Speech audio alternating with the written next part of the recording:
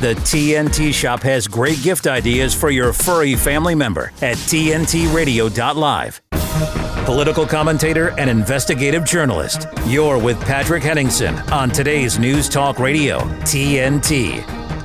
Right, ladies and gentlemen, thank you. Thank you for joining us here on Thursday. This is TNT, Today's News Talk. I'm Patrick Henningsen, your host. Thank you for coming along for the ride for the next 2 hours. We have quite a lot of ground to cover, and I'm going to call this the Christmas scramble. Everybody's scrambling before Christmas. I'm not talking about you're shopping and running around, getting caught in traffic, waiting a half an hour to get into a parking lot at a big box store. We're not talking about that. We're talking about the political scramble. The political scramble to make it look like you're getting things done, that you're actually doing the right thing before Christmas. It's so important in the United States, in Britain. And so there's been some movement on a number of fronts. We'll cover some of that in the first and second hour. And also we're going to have hopefully a surprise guest, maybe in the first hour, maybe not. It's touch and go. We're trying to book that person at the moment.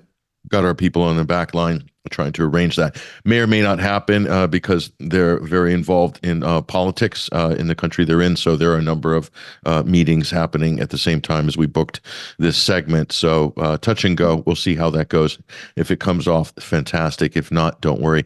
We have plenty more for you in the second hour as well. I want to welcome to the program Mats Nilsson, who's going to give us a lowdown on NATO's problem with Finland and Sweden, specifically Finland, though. Looking forward to that conversation with based in Scandinavia. He is a historian, among other things, a great political analyst. And that little known niche, which controls so much of Europe, which is Scandinavia, people don't realize how much power they actually have, especially Sweden. Anyway, we'll talk about that and more in the second hour. And also, we're going to be joined by Christian James, our research assistant for the show, is going to give us the lowdown on COP28, the climate summit, which just convened. What's the fallout from that? It's really a folly if you really look at what came out of this thing again. And this whole sort of charade regarding climate change is becoming more and more problematic because there's some practical constraints that the world is dealing with that these people at these events are not yet acknowledging. So anyway, we'll talk to Christian about that. Plus, he's got a really good take on what's happening between Ukraine and Russia. There's movement on the negotiation side. Christian's been keeping an eye on this, among other things. We'll talk to him. I really want his update on that. We're also going to be hooking up with Basil Valentine at some point, probably in the first hour, maybe sooner than later, depending on other guest scheduling. Anyway, we've got him on standby. Basil's got a lot to give us today. There's so much. Thursdays is always a busy news day. Now, you probably saw reports yesterday of, I think it was Kit Clarenberg, was one of the first journalists to push this on X, Russian squadron fleet leaving St. Petersburg, heading for Washington, D.C. It seemed like a diplomatic mission. Have to remember something, that the Russian national carriers like Aeroflot, etc., they are not allowed to fly over Western airspace because of sanctions. That's insane. Anyway, they did that back in March of 2022. So for certain diplomatic missions, doesn't have to be presidential, but could be high-level diplomatic, even ambassadorial level, is possible that they could use and scramble sort of a military array of aircraft to bring diplomats to the United States. So I haven't heard any more on this, so we'll just keep our eyes. It looks like there's some news coming out of Washington and also out of Moscow on developments in terms of negotiations. The U.S. Biden administration in particular are very keen to get something in place before the new year, at least some kind of provisional agreement, because this is going to become a big problem coming up in the election cycle. Not that Biden's going to have any problems the Democrats have deep sixed their own primaries, if you can believe it. There's going to be problems with this, by the way. And the Democratic Party is anything but democratic. As you know, Robert F. Kennedy was running as a Democrat, but then the Democrats made these sort of very desperate moves in order to push out any primary challengers. They did that by basically pulling the rug out of their own primary so that nobody could run against Joe Biden. I mean, isn't the Democratic Party not very democratic? And then to compound this, we have activist judges in Colorado this week, state Supreme Court. They're ruling that Donald Trump will be booted from the Colorado ballot come primaries in that state. That's going to get challenged at the high court. We've actually got a nice breakdown of that from the great constitutional scholar Jonathan Turley. You can read some of the text of this up at 21stcenturywire.com. We've also got additional analysis on this, which we published yesterday. You can read that. That's all in our features section there. But anyway, what Turley's saying, and you've probably seen Turley sort of a regular on Fox News. I do rate him as a constitutional scholar. He's always been spot on pretty much everything. Definitely a voice of levity, a voice of reason in Washington. And he's saying that Supreme Court should rule unanimously against Colorado's Trump ballot ban. Of course, who can't agree with that? It makes perfect sense. And he explains why this was dead wrong, why this is a very dangerous precedent, why this could actually rebound to affect Democrats in the future. This is a problem when you concentrate power either in the judiciary branch or in the executive branch, vis-a-vis executive orders, for instance. It doesn't matter if that's done under a Republican administration or a Democratic administration. Whoever comes after that could be a different party. They're going to retain those powers that have been concentrated. And many will argue these are unconstitutional powers, or they've thrown the system of checks and balances in the United States, which is brilliantly designed by the framers of the Constitution. It throws that out of balance. And when that's out of balance, you start to have some serious systemic problems in the political system. We're watching that happen right now, and not just domestically, but also internationally. I'm talking about the abuse of the emergency use of authorization of force by the United States government is usually pushed through the executive branch. So this is allowed for sort of unfettered, rapacious U.S. militarism abroad without actually having to do a declaration of war in Congress. So you can see these are fundamental problems that affect not only the United States domestically, but also the world, too, has to suffer for the United States' own unconstitutional actions. And that's really what it comes down to. And here's a perfect example. Obviously, the Supreme Court, majority conservative court, they're no doubt, if it's expedited, I would expect a swift ruling on this, especially with the conservative majority of the 9 justices.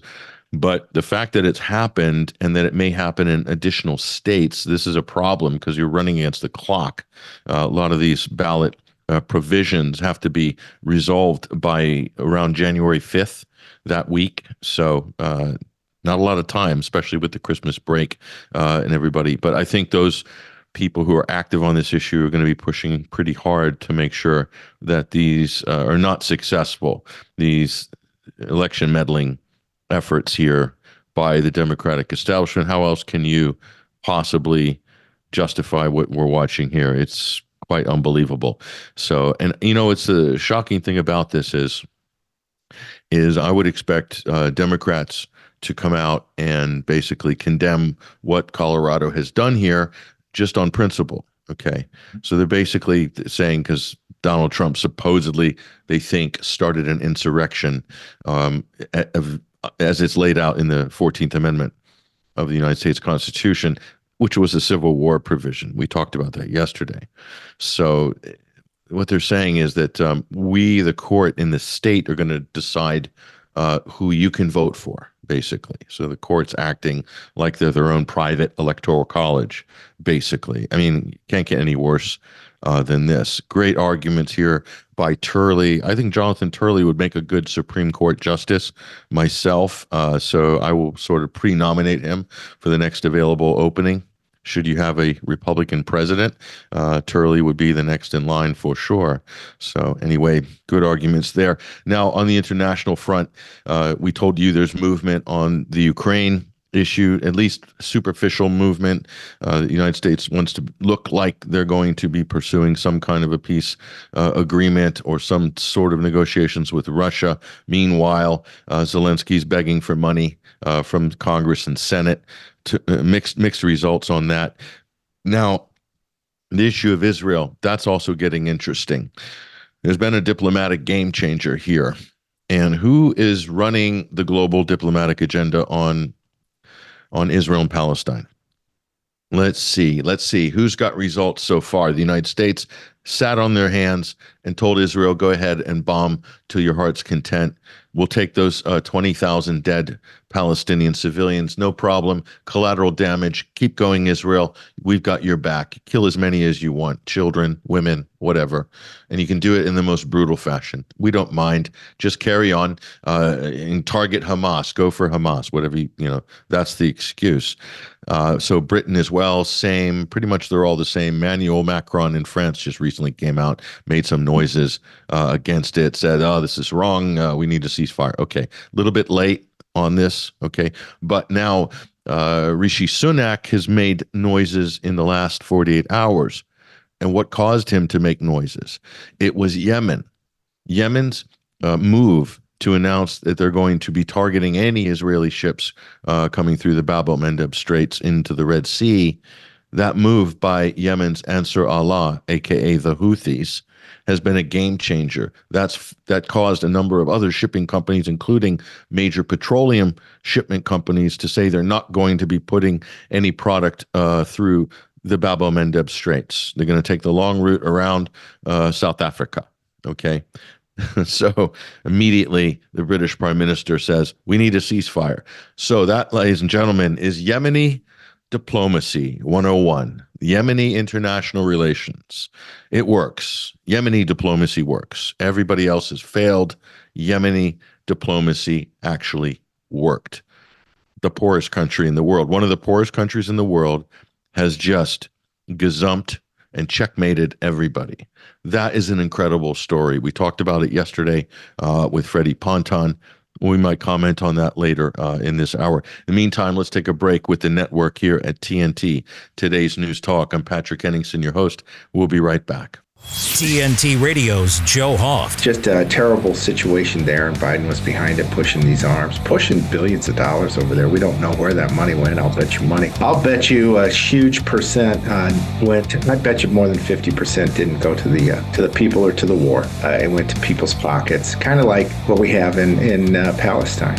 With the U.S. since under Biden, Trump shut this down, thank God. But under Biden, Obama, they started sending billions over to that part of the world. These people have been after Israel forever and supported by Iran, and billions of dollars going their way, and to help them, basically create chaos in the Middle East, terrorism, and we saw what happened earlier this year, about a month ago, the 2-1 attack in Israel, and the death and destruction, rape, and kidnapping. More than 240 people kidnapped. Joe Hoft on Today's News Talk Radio, TNT.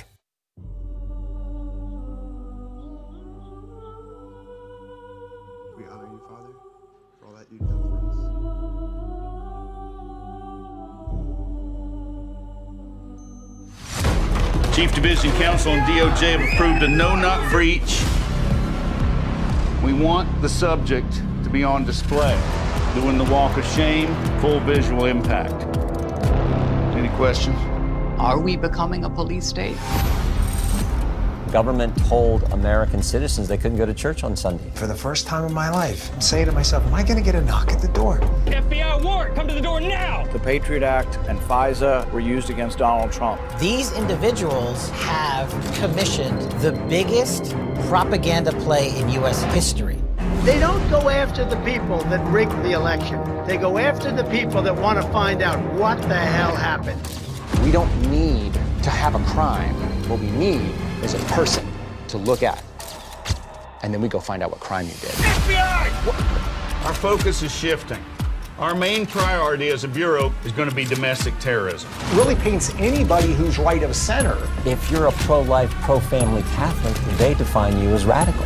These are anti-government. We have freedom of religion and freedom of speech! Violent extremists, and they must be dealt with. We can do anything we want.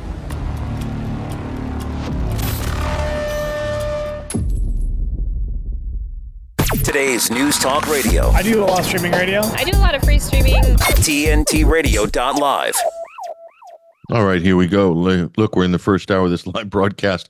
I'm Patrick Henningsen, your host. As we said earlier, when we picked up the segment at the beginning of the show, we had a surprise guest. Still working on the background. They're very busy in politics. Some of you probably already worked out who the guest is if you're looking at our Twitter feed. But extremely busy schedule today. We'll be lucky if this person can fit us in. We've got our people working on it behind the scenes anyway. In the meantime, I want to welcome on to the call our roving geopolitical analyst, among other things. He wears many hats. His name is Basil Valentine. He's joining us on the live link right now. Basil, how are you? Very well, thank you, Patrick. Yes, an ever-increasing number of hats. They don't give me any rest. The world doesn't give you any rest because the news cycle doesn't rest, Basil. It just keeps going. I confess, I was up at 4 a.m. this morning checking the news feed, looking for any movement on the situation. As you know, Rishi Sunak and others in the UK government panicking somewhat about the Bab el-Mandeb Straits and the Red Sea. I don't know if you picked up any of this. There's even calls, it seems like, I don't know whether to trust this from the Prime Minister's office. Are they honestly sincere, calling for a ceasefire in Gaza, Basil? Is there actually any substance to this, or what are we talking about here? Well, Sunak has said the Red Sea attacks are deeply concerning. And a Navy warship has joined, a Royal Navy warship has joined the so-called task force. Sunak hit out, and the precise language of this in diplomatic and military matters is very important, as you know. Sunak hit out at what he described as the malign actions of Iran-backed militants targeting shipping in the Red Sea. As a destroyer has now joined the international coalition to protect vessels. Mm-hmm. Downing Street has said the UK had a clear-eyed view of Tehran's activities in the region as Houthi rebels in Yemen disrupted the flow of merchant shipping through the vital trade route. Well, it's funny. They're always trying to rob the Yemenis of their agency by saying that they're being puppeteered by Iran. And listen, I've been following Yemen since this latest phase of the war broke out, following it fairly closely from the spring of 2015. And one thing that I have noticed, Basil, over the years is that the Houthis, as they call them, their actual name is Ansar Allah. They're regarded as the legitimate governing body of Yemen, based in Sana'a. That is the true capital there. But as you know, that war was designed by the United States and its allies to partition Yemen, and it's effectively failed after 8 years. And one thing I've learned about them, Basil, is that when they say they're going to do something, they absolutely do it. Not only do they do it, they're usually successful at it. Their record is unbelievable in terms of effective direct action against Saudi Arabia to thwart the blockade of Hudaydah and their country, for the brutal blockade, by the way, trying to starve out the country. And now with this, Basil, they said, they came out, they gave a statement. They say, we're going to seize any ships that are coming through that we believe are providing material support for Israel because Israel is in violation of international law, crimes against humanity. Okay, very clear. Other countries have done the same in history. They've sanctioned people for war crimes and said, we're going to stop any arms or anything that is heading into that war zone. Yemen's gone and done it here. Very poor country, arguably very underfunded, under-equipped. And they're basically saying, bring it on to the United States. Bring it on, Britain. Bring it on, coalition. Bring it on, Gulf states. We're ready. And guess what? The Gulf states backed down. They said, we're not joining this coalition. Egypt kind of backed off and said, I don't think so. We don't want to get involved in this. USA, you're on your own with Britain, the Netherlands, and whoever else is, the Seychelles or the Faroe Islands. I don't know who's joining this coalition of the willing, Basil. But when the Yemenis say they're going to do something, you better take note. That's one thing I've learned. Yes, the Straits are called the Gate of Tears. I don't know if you knew that. And they account for between 10 and 12% of global maritime trade. which is obviously quite, a huge amount, 10% of global trade.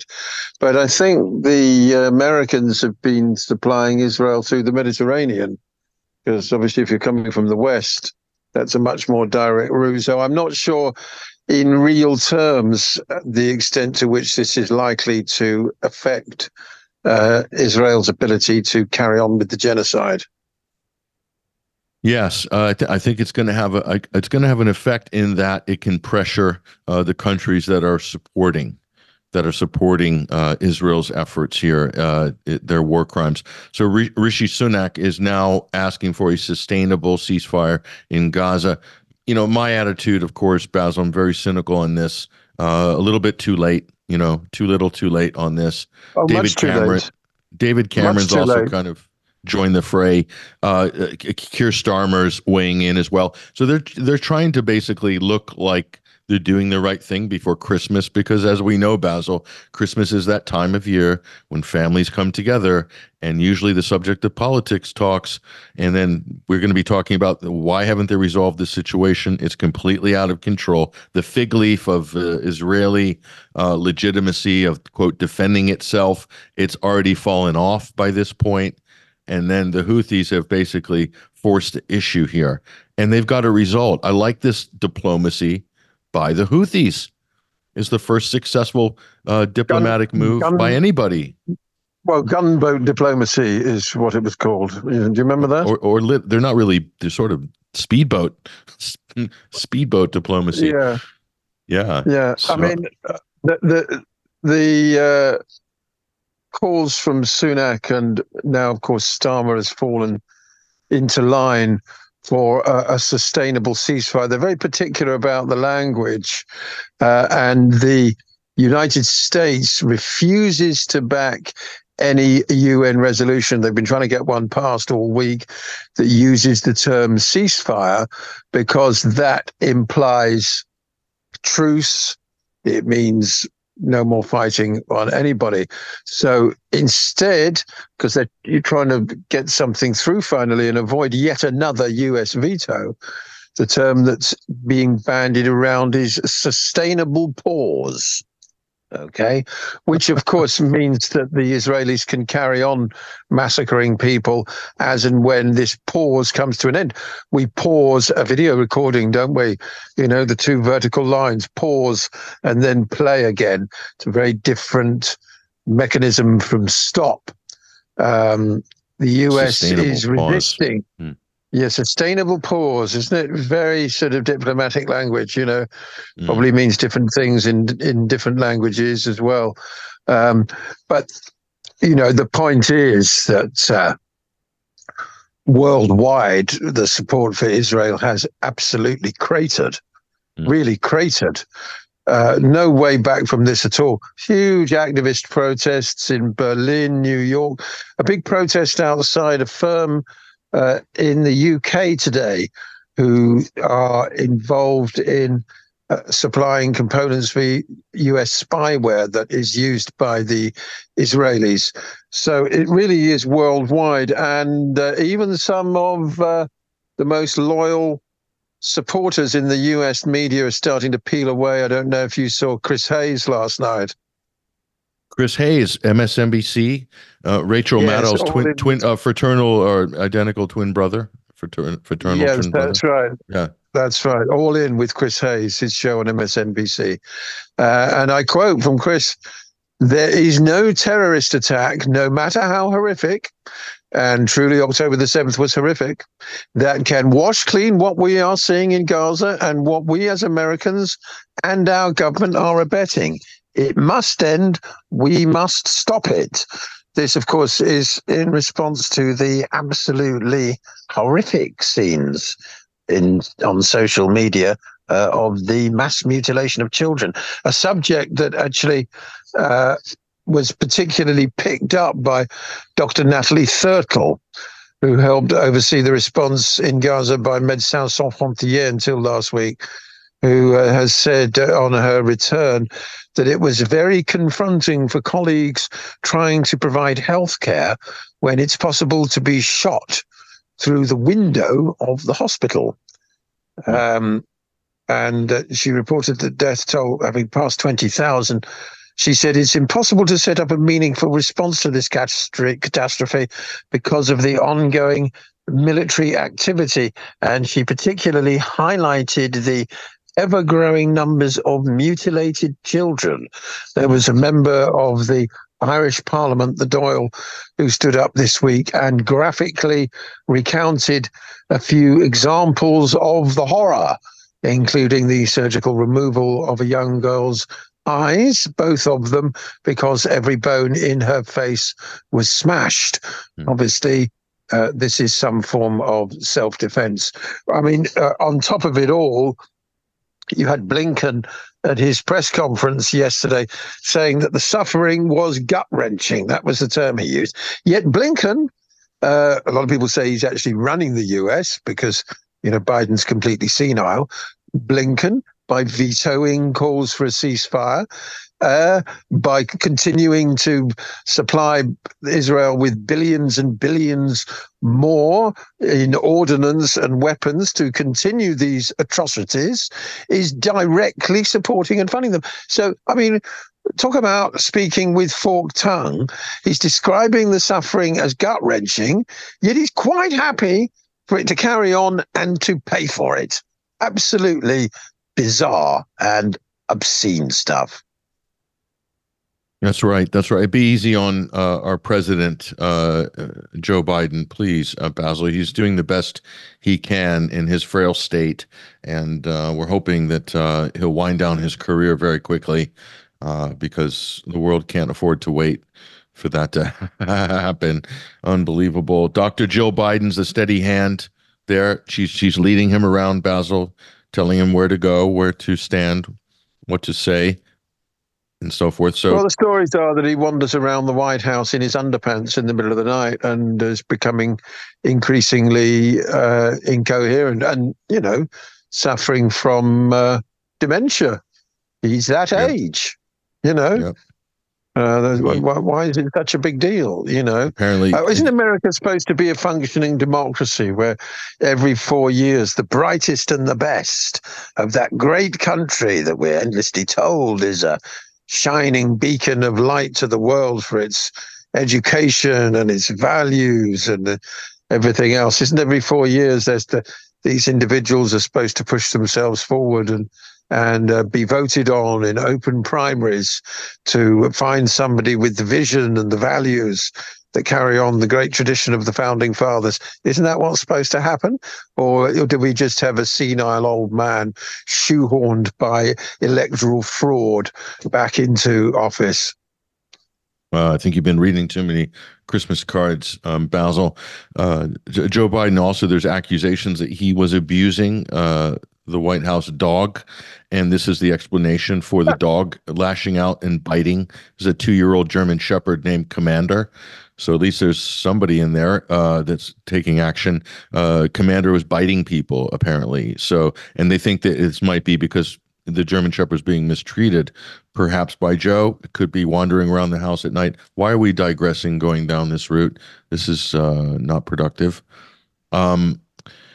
Right. So back to the task at hand. Okay. So yes. Tony Blinken has just shown his remorse during the State Department presser. I would like to talk to Sam Husseini about that. Hopefully we will, try to get a comment from him maybe today or before tomorrow's show. But basically saying it's regretful about all the civilian casualties. My heart goes out. I don't think his heart goes out to them because what are we in the 9th week now? It's just the official number has surpassed 20,000 killed, 20,000. Yes. So that's the official number. Tony Blinken's now sort of slightly remorseful, yet saying that it's really almost half blaming it on the Palestinians. So this is this logic. Well, I mean, that's been the case from the start. I mean, this is the most egregious example of victim blaming that I've ever come across. It's, quite spectacular. And of course, this sort of blanket, Hamas could be hiding here and there. They could be anywhere.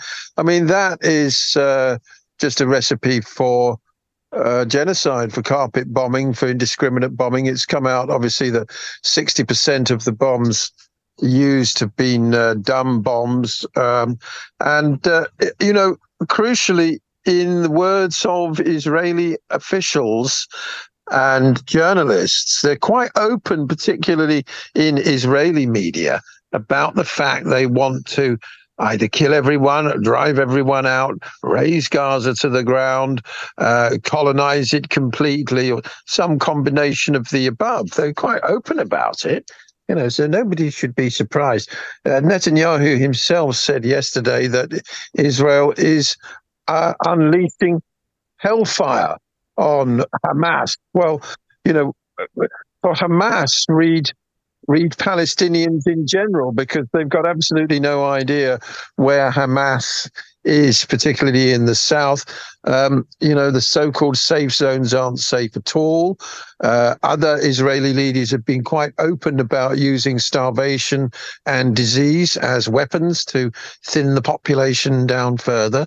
So, I gather you and others are looking to build a coalition to get a country, might well be South Africa actually, to invoke the Genocide Convention, because it's perfectly obvious, both by their actions and their words, that that's what the Israelis are in the process of doing, committing a genocide. A lot of people are raising awareness about this. A lot of journalists, a lot of people online. There's people retweeting, there's Twitter campaigns and things like that. I totally support that. Anything to sort of put an end to what we're seeing here. Israel's floated this, I don't know if you've seen this, a week-long pause, and they want to exchange like 40 hostages. I don't know how many they're offering in return from the prisons. And I think it was 128 Israeli and foreign nationals, including Americans, are still held. They're only wanting 40 of them. I don't get this from the Israeli side. They're like, why don't you just get all the hostages out? I mean, wouldn't that be to Israel's advantage just to do a deal, get them all released, do a deal with the Palestinians? Why are they parsing it out? Why are they parsing it out? Well, if Hamas release all the hostages they've got, then they don't have any bargaining chips at all. So I think some of the resistance to a complete and utter I'm saying Israel should just give Hamas what they want, which is whatever they're asking. Hamas wants a permanent ceasefire. Yeah, what's wrong with this? Because the Israelis want to carry on killing. That's what's wrong with it. Well, there you are. They don't want a ceasefire. The Israelis have talked about continuing this bombardment for months. Quite open about it. I mean, right at the beginning, Netanyahu said this is going to be a long war. Well, you got to the nub of the issue then. That's where we're at. That's what it comes down to. That's what it comes down to. It's not about Hamas. It's not about hostages. It's about the continuing bombing campaign, the ethnic cleansing, pushing Palestinians out of populated areas further and further south, and then imposing more sort of stringent sort of quote security measures on the area. And we all know where that's heading, don't we? So, well, it's making Gaza literally hell on earth, making it absolutely uninhabitable by destroying all the buildings and the infrastructure, and they're quite open about that. Yeah, and then the ethnic cleansing will become an inevitability because nobody can live somewhere that's completely uninhabitable. Mm-hmm. Yeah, so they're well within their ability to have a permanent ceasefire on this, but I think we're past the point. Because Hamas, the Palestinian position is going to be they're going to want much more after what they've lost. I mean, they've incurred the losses on this, not Israel. Okay, so it's kind of obvious who's incurred the real losses you've also, here. Absolutely. I mean, not only the losses, but a heavily traumatized and mutilated population. At least 50,000 people have been injured. Thousands of permanently disabled, crippled, blind, etc. As a result of this indiscriminate onslaught. Who is going to look after these people for the rest of their lives? That Israeli activist Daniela Weiss describes the Zionist Gaza plan in the following words. This was widely reported on the X platform, a clip again from Israeli TV. Israelis want to see the sea, the beach.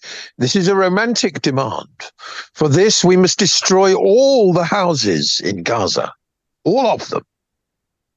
So she's platformed on Israeli media, openly genocidal statements like that. Michelle Bachmann, I think it was the recent conservative conference or whatever. She basically said they're all terrorists. Everybody in Gaza is a terrorist. Right. We need to get them out of the area. So, total genocidal fanaticism that was being pushed by I think Charlie Kirk was pushing that. Another conservative. I mean, these people are unbelievable. They really are. But what this is doing, this kind of language from people like her, is causing centrist and left of center Israel supporters like Chris Hayes to peel away. You know what I mean? Like a lot of White House staffers, we're told there's arguments within the White House about exactly what the White House should be doing. And Biden, of course, was always the most pro-Israel in the Obama administration. When he was VP, he was known for being the most hawkish on Israel. Catholic Zionist. I think just on that media front, Joy Ann Reid, who I honestly can't stand her, she's on MSNBC, but she absolutely nailed it on this issue. So like they've lost, the White House, the Biden administration have lost MSNBC on this issue. I mean, they've got them on all the anti-Trump garbage stories, but they've lost them on foreign policy. That's a huge dent in their coalition solidarity. That the Dems usually have ironclad solidarity on everything, lockstep. And this is the first time I've really seen them fray at the seams, honestly. And I can't believe that it's happening, because usually, at least from the Obama era forward, it's just been solid. They'll get behind one person, one platform, and there's no one going off the reservation. Not the case anymore. Something else somebody pointed out as well is that the talking heads on MSNBC, they've started to criticize Israel. What they're not doing is naming Biden. That's another step to say, actually, well, we need to stop this. Actually, you, Genocide Joe, you need to pull the plug. They haven't generally gone that far yet. Oh, but the voters will. The voters will. Oh, I mean, the voters are a different matter altogether, I mean, support for Israel is cratering amongst American Jewish people as well. If I can quote from the Torah Judaism account on the X platform, these are Orthodox, very conservative Jewish people, large communities of them, particularly in the eastern United States. I'm quoting directly here, Zionists are definitely not Jews. Zionist ideas are against the Torah. There are no such perverted beliefs in Judaism. Zionists distort the Jewish religion. Zionists' minds and hearts are filled with pure evil, and they are absolutely perverted people. Now, as I say, that's from an official statement, effectively, from you couldn't get a more Orthodox Jewish group than that. So it's important. It really is important, particularly when so many Gentile Zionists, non-Jewish Zionists, be they Biden, Sunak, Starmer, von der Leyen, Schulz in Germany, they are shoring up Zionists against the wishes of large sections of the Jewish community. So and yet in the UK, opposition to Zionism elsewhere, they're still trying to frame it as anti-Semitism. Chap you had on a couple of days ago, Benjamin Rubenstein, on yesterday. He's Jewish, vehemently anti-Zionist. The day before, we had Janet from the Bronx Coalition, member of Jewish Voice for Peace, Jewish anti-Zionist. So this sort of monolithic idea that somehow Jewish identity is entirely tied up with Zionism, and Zionism enjoys the unequivocal support of Jews all around the world, that's all total nonsense. 100% nonsense. We've got to stop thinking in those terms. It's simply a question of this sort of fanatical bloodlust the only way to describe what we're seeing coming out of Israel at the moment, which has been supported up to this point by all these popinjays and cowards in Western capitals, but it's completely finished in terms of public support. I mean, there's no coming back to this from Israel for most people. There has to be a political solution, and that political solution can only come if the parties directly involved can negotiate. This is a bottom line. There's not, unless it's going to be a military solution. We already know what the Israeli military solution looks like. The Palestinian military solution, or the axis of resistance military solution, if that's taken to its full conclusion, that's not going to be pleasant either. Trust me, not for Israel or for the United States and its allies. So we want to avoid those two extremes and do this in some kind of way to preserve what's left of life there in that region. But that's not really practical. And there's a number of reasons for that. I'm going to go through those reasons and explain why this is a fundamentally flawed situation that can only change with a major intervention from outside, politically and through sanctions or diplomatically. Otherwise, we are going down the roads to ruin. I'm Patrick Henningsen, your host. I'm here with Basil Valentine on TNT. Today's News Talk, hour number 1 coming up. We're the final segment. We're going to hit this and a whole lot more. Stick around. We'll be right back. With his expert analysis and opinion, this is TNT Radio's Timothy Shea. Did Joe Biden just defraud the federal government? Is he guilty of theft of services and filing a false document? What am I talking about? Well, Marine One isn't free. Passengers have to be listed on the official passenger manifest, and they're billed for the transportation between Joint Base Andrews and the White House, just as passengers on Air Force One are billed by the Air Force. So who was on the helicopter but wasn't on the manifest today? Well, that would be one Hunter Biden. Can you just imagine the outcry, the calls for impeachment, and likely a criminal and a civil trial against President Donald Trump if it had been Don Jr., Eric, Laura, Ivanka, Jared, Tiffany, or Barron Trump that had hitched a ride for free? We don't need to ask the question. We all know what the hue and cry would be. And again, it's the double standard that is intolerable. From MAGAInstitute.com, this is Timothy Shea for TNT Radio. Prescription drug pricing points to corporate Freedom of the press is about your right to know. and Clark sheer athleticism. It's about your right to be informed. Today, there are real threats to press freedom reaching residential areas and your right to know about the world around us. We must protect our right to know, no matter what kind of news is important to you. Before it's too late, understand the threats. ProtectPressFreedom.org. Speaking on the issues that impact, this is the Patrick Henningsen Show on TNT Radio.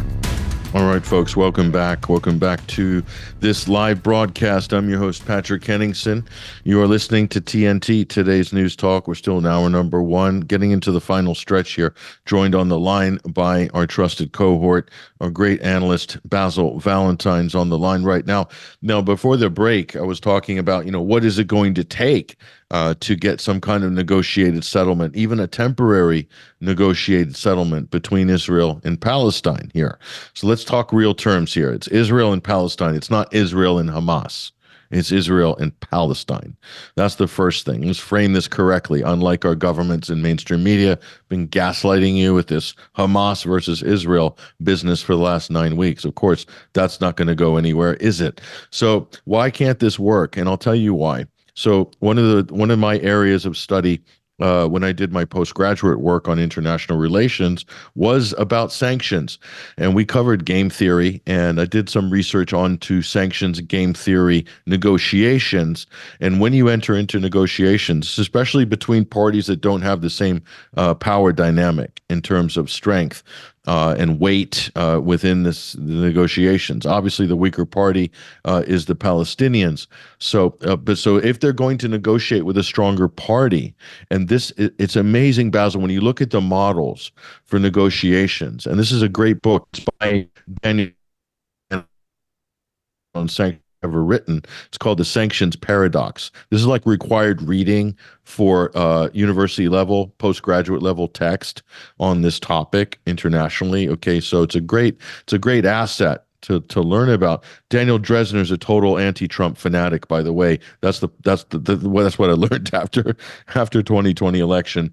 But anyway, put that aside. He's a brilliant economist and theorist. So this is what they found. They did a game theory analysis of all different international negotiations to do with sanctions. And also, this could also apply to peace negotiations too, because these are basically adjacent to sanctions, imposing sanctions, and lifting sanctions are usually included in peace negotiations. So, listen to this, this has been proven to be a postulate, not a theory. It's a postulate of international relations. In other words, it happens every single time. If one party believes that the other party they're negotiating with, who's imposing the restrictions, if they believe that they're going to impose violence on them in the future, they will not change their behavior. They will, in fact, double down. They will dig in deeper and take a harder defensive position and do not trust the opposing party every single time. So unless there are guarantees, security guarantees, given to the weaker party, not the stronger party, the weaker party, then they're going to double down. And often what happens is the person imposing the sanctions over a long period of time, or the restrictions or whatever, becomes less effective, and it even damages the stronger party over time. It bleeds them of cost. It can also bleed them economically and also in international support, because they're seen to be bullying and torturing a weaker state. Look at this situation right now in Israel and Palestine. Do they really think people in Gaza are going to become like peace doves now after what they've witnessed here? They think they're going to submit? No, they're going to dig in harder. They're going to double down their positions. They're going to become more adroit. They're going to become more adaptable. Look at what happened with the Houthis in Yemen after eight years. Look at them now. They're like a force to be reckoned with in the region. So like whatever they did this is the problem when you start, beating and bombing on weaker opponents over a long period of time. It's only a question of time before they will rise up and they will develop the resources and the ability to strike back, but also do so very effectively. So if you want to negotiate, you have to do it in good faith, Basil. That's the bottom line. The textbooks are clear on this. I've read it. I understood it. But I'm wondering, is anybody in foreign policy decision-making positions, have they read any of these texts? Do they understand the dynamics of game theory, Basil? Not at all. I mean, the collapse of traditional diplomacy and the real international law-based order is something that we've witnessed progressively, really, since 9/11, when suddenly we had this new era of supposedly global terrorism, supposedly emanating from the Middle East, and that this sort of terrorism was a new kind of evil that required special measures, including the indiscriminate bombing of civilians. So we had it with the Iraq War, where 1,000 Iraqi civilians were murdered effectively on a totally false pretext, nothing to do with terrorism. I mean, Afghanistan was invaded on the pretext that it had something to do with acts of terror. Again, thousands of civilians died, had absolutely nothing to do with it. But somehow in this century after 9/11, terrorism became recategorized as an evil that did not involve negotiation at all and had to be completely eliminated by the most violent means possible, even if that includes the death of lots of innocent civilians. Previously, if we go back to the last century, and this is a point that Ben Wallace, the former UK Defence Minister, made in his article in the Daily Telegraph, referencing Northern Ireland as an example of how these conflicts can be overcome, the IRA committed indiscriminate bombings, including on the UK mainland, the Birmingham pub bombings, the Guildford bombings. There were lots at one time, as well as in Northern Ireland itself, of course, as well as shootings by the Ulster loyalist groups, various paramilitary factions. But ultimately, there had to be negotiation. Everybody realised that. Everybody had to sit down. Many who hate each other, been shooting each other, blowing each other up.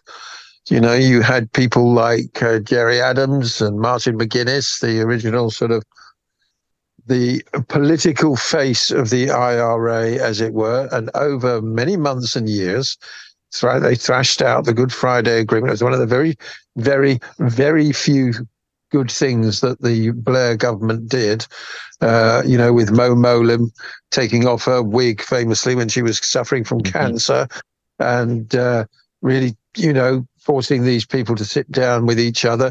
And it ended with, unbelievably, with the Reverend Ian Paisley, and, never, never, never, and no Martin peace. McGuinness. There'll be no peace. That's right, sitting down next to each other in the new Stormont Northern Ireland Assembly.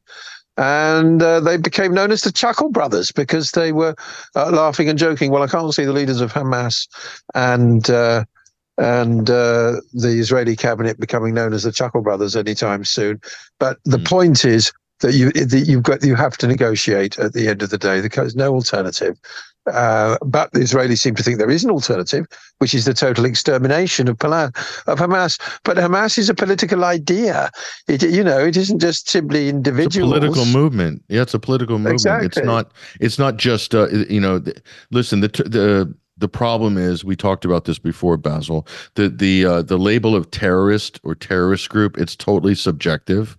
And it Yes. varies from country to country, and it depends. It's basically a political designation made by a specific government, and that will have to do also with who that government is allied with. So for Britain and the US, they're tightly allied with Israel. So anybody opposing Israel will more than likely be labeled a terrorist group by those countries, but not by other countries, not by the United Nations.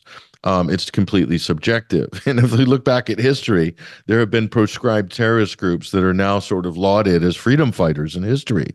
Let's take the ANC, for example. They're in power right now. And you gave the great example, Basil, of Northern Ireland. What about Sinn Féin? What about the IRA? I'm not advocating for their militant exploits over the years, but they did what they needed to do. It's not my position, actually, to advocate or not advocate. I just can merely comment on what's happening. And I was not surprised that they used the methods they did because they believed that they would be ultimately effective over the long term. And guess what, Basil? Were they effective over the long term? No, they weren't. What we've got to remember as well, Patrick, this is the last point I want to make, and I am pleased to say that Dr. Yvonne Ridley is now in our green room and will be able to join us after the headlines, is that this is a humanitarian question. The Israelis, and to a lesser extent the Americans, Britain, the European Union, have been trying to frame it as something else consistently over the last 2 months, but it always has been a humanitarian issue. And that fact is now becoming increasingly clear to journalists, politicians the world over, that basically if you have any human compassion, if you have any feelings for your fellow man, if you believe in human life, essentially, and the avoidance of suffering, then there is no alternative to an immediate and permanent ceasefire in Gaza now. Yeah, I think that's pretty and it isn't a self-evident. question. That doesn't mean that you're a Hamas supporter, all this other noise, this nonsense that you get swirled around. This is a humanitarian question. People are starving to death. They're dying of thirst. They do not have clean water to drink. There is nothing to eat, and they're being bombed. So it's hell on earth there, and it's got to be brought to an end immediately. There's a couple of different avenues for that, diplomatically, legally. We're not saying we have faith in the international justice system, but there are things that can be done. There are avenues that can be pursued. I certainly support all of those because I think we need to exhaust all legal avenues as well as do the regular hard work of diplomacy on a minute-by-minute basis, which I'm afraid to say our Western governments don't seem to be interested in doing. But that aside, we can discuss all that in the next hour. Basil, Valentine, thank you for joining us on TNT, today's News Talk this week. Your analysis, your counsel is most valued. Thank you. Thank you, Patrick. Top of the hour news headlines coming up. And as Basil said, our special guest has arrived, Yvonne Ridley, the great journalist and also a fantastic activist and voice for peace and human rights in the Middle East. She's going to join us in the next segment. Hopefully, we'll get her on the line. Looking forward to that conversation. Stay with us. We'll be back in just a few minutes.